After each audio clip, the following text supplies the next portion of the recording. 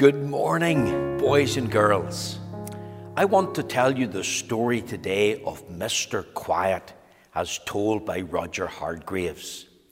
Now, Mr. Quiet, he lived a very quiet life. He lived in a tiny little cottage in the middle of a wood. The middle of the wood was in the middle of a country called Loudland. And everything and everyone in Loudland was very loud indeed. They made a lot of noise. And Mr. Quiet, he really didn't like a lot of noise. The dogs, they barked very loudly. Woof, woof, woof. The people, when they met you in the street, they didn't speak softly one to another. They shouted. So it would have been, "Hello, Mr. McLaughlin." They didn't even close their doors gently. They banged them shut with a bang, bang. And Mr. Quiet, he wanted a peaceable and quiet life. He hated all this noise, so he spent as much time as he could inside his little cottage. But he couldn't stay there all the time, for sometimes he had to go shopping. For example, whenever he went into the grocer's, he asked, when the grocer bellowed at him, "What would you like?" "A box of cornflakes, please." "Speak up, man, I can't hear you," bellowed the grocer. "A box of cornflakes, please." "I can't hear you, speak up, man. Next, please." So he had to leave the shop, very frustrated. Then he went into the butcher's. "What can I get for you today?"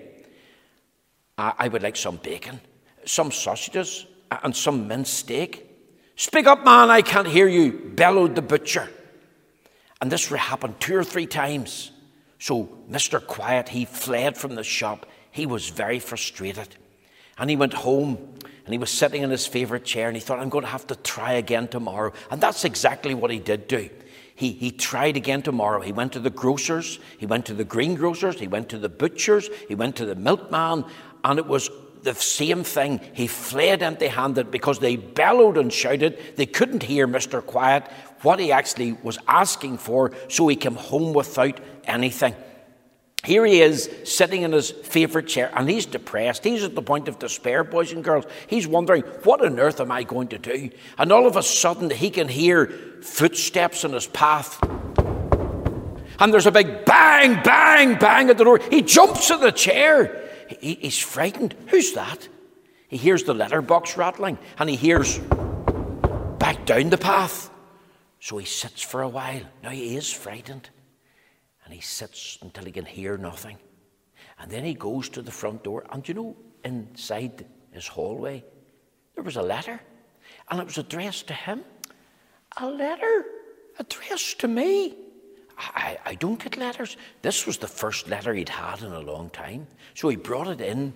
He had made some tea to himself, and he was sipping the tea, and he opened up the envelope. And what was inside? But it was an invite from Mr. Happy. And it was an invite from Mr. Happy to come to Mr. Happy's house and spend some time with him. So do you know what Mr. Quiet did, boys and girls? He went upstairs very quickly. He got his suitcase. He put some things together. And very, very soon, he was tapping at Mr. Happy's door. Now, Mr. Happy lived in Happyland. Mr. Happy opened the door. "Lovely to see you, Mr. Quiet. Please come in." And remember, Mr. Happy had a big, big, bright smile. So in Mr. Quiet came. They had tea together. Mr. Quiet ate so much his belly was sore. Because remember, he was very hungry. And he didn't have cornflakes for his breakfast, or he didn't have any meat for his dinner, or for his tea in the evening time. They discussed Mr. Quiet's problem. Mr. Happy says, "That's a real problem. But I tell you what we're going to do. I have a plan. And here's the plan. Mr. Quiet, you're going to leave Loudland, and you're going to sell your little cottage there, and you're going to come and live in Happyland. And I will help you to find a house. Better than that, I'm going to help you to find a job." "A job?" Mr. Quiet said. "I don't get on very well doing jobs because I'm so quiet. I have the perfect job for you. There was one advertised a few days ago, and it's for a librarian in Happy Lending Library. And in the library, you have to be very quiet. You have to whisper. One time, boys and girls, I was down in the Maclay Library in Queen's University, and I was meeting my daughter, Miriam Rose, there. And I was speaking to some other Christians from different Free Presbyterian churches. There may have been some other girls, and I'm speaking very loudly and saying, it's really good to see you girls. How are you getting on? And this lady, she came up and said, sir, you be quiet, because if you don't, I'm going to have to ask you to leave. Mr. Quiet, he loved working in Happy Landing Library.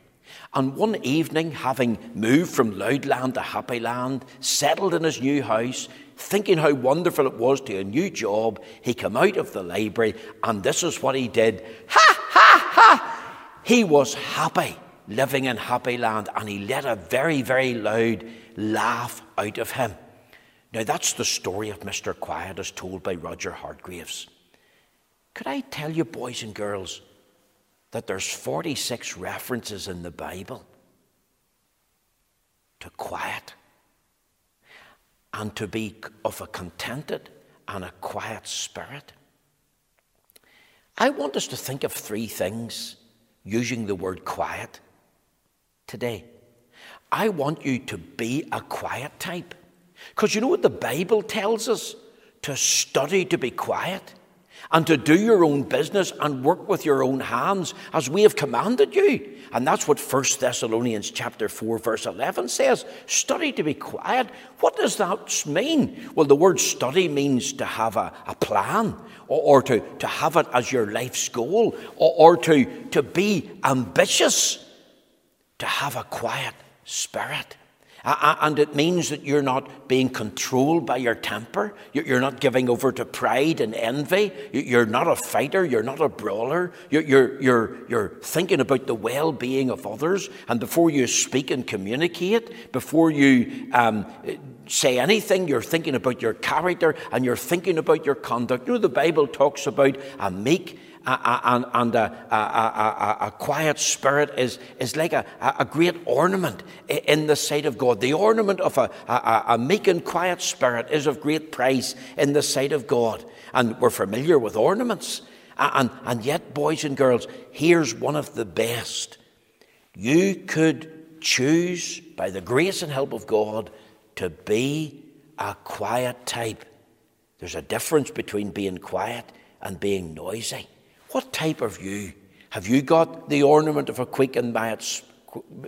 meek and quiet spirit about you?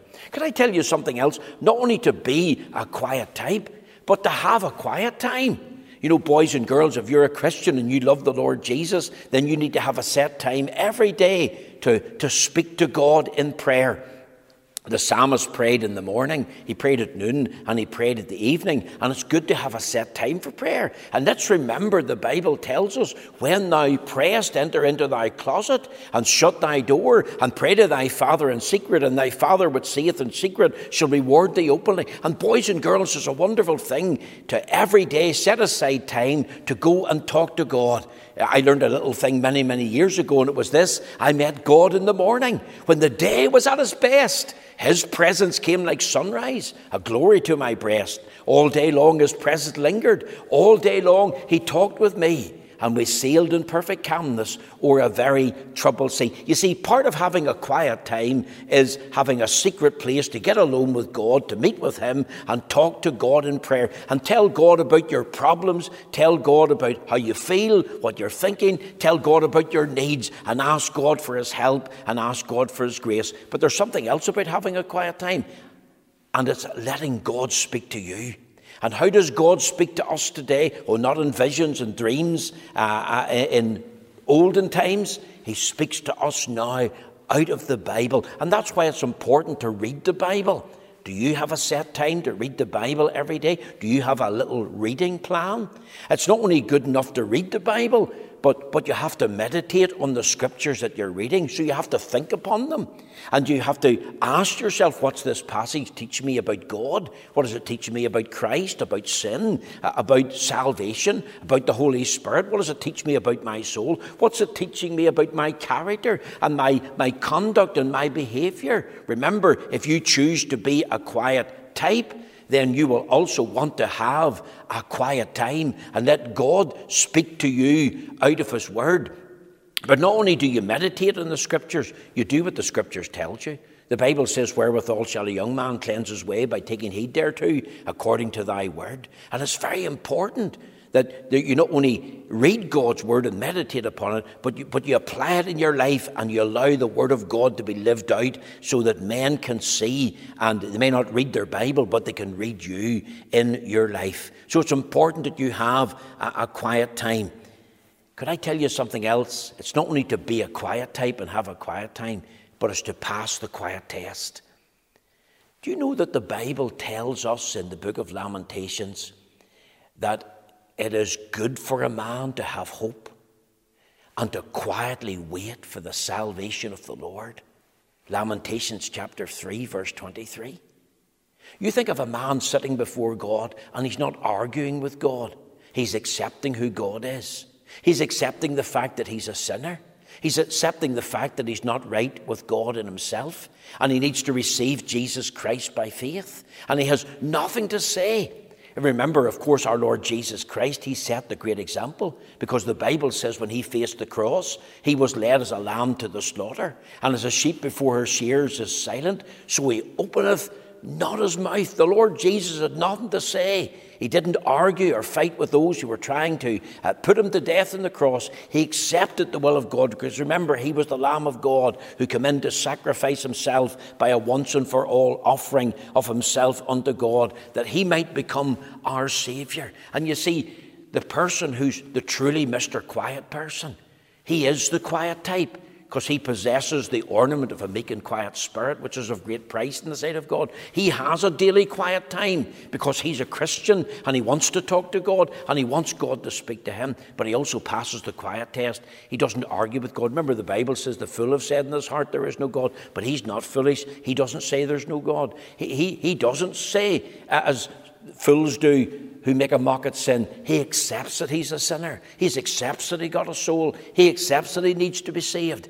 And he asks the Lord Jesus Christ to be his Lord and his Saviour. And that's what it means to pass the quiet test, to quietly wait for the salvation of the Lord. And I want to ask you, have you done that? Will you do that today if you haven't? And I trust and pray that the Lord will teach all of us to be quiet. Do you know, the Bible teaches us that we're to have a guard upon our mouth. And we have got lips and we've got teeth to guard our tongue, because oftentimes it slips out. And also remember, we have got 2 ears. And I've just been told off this week that I should listen more than I talk. And you know, that's a very good lesson to learn.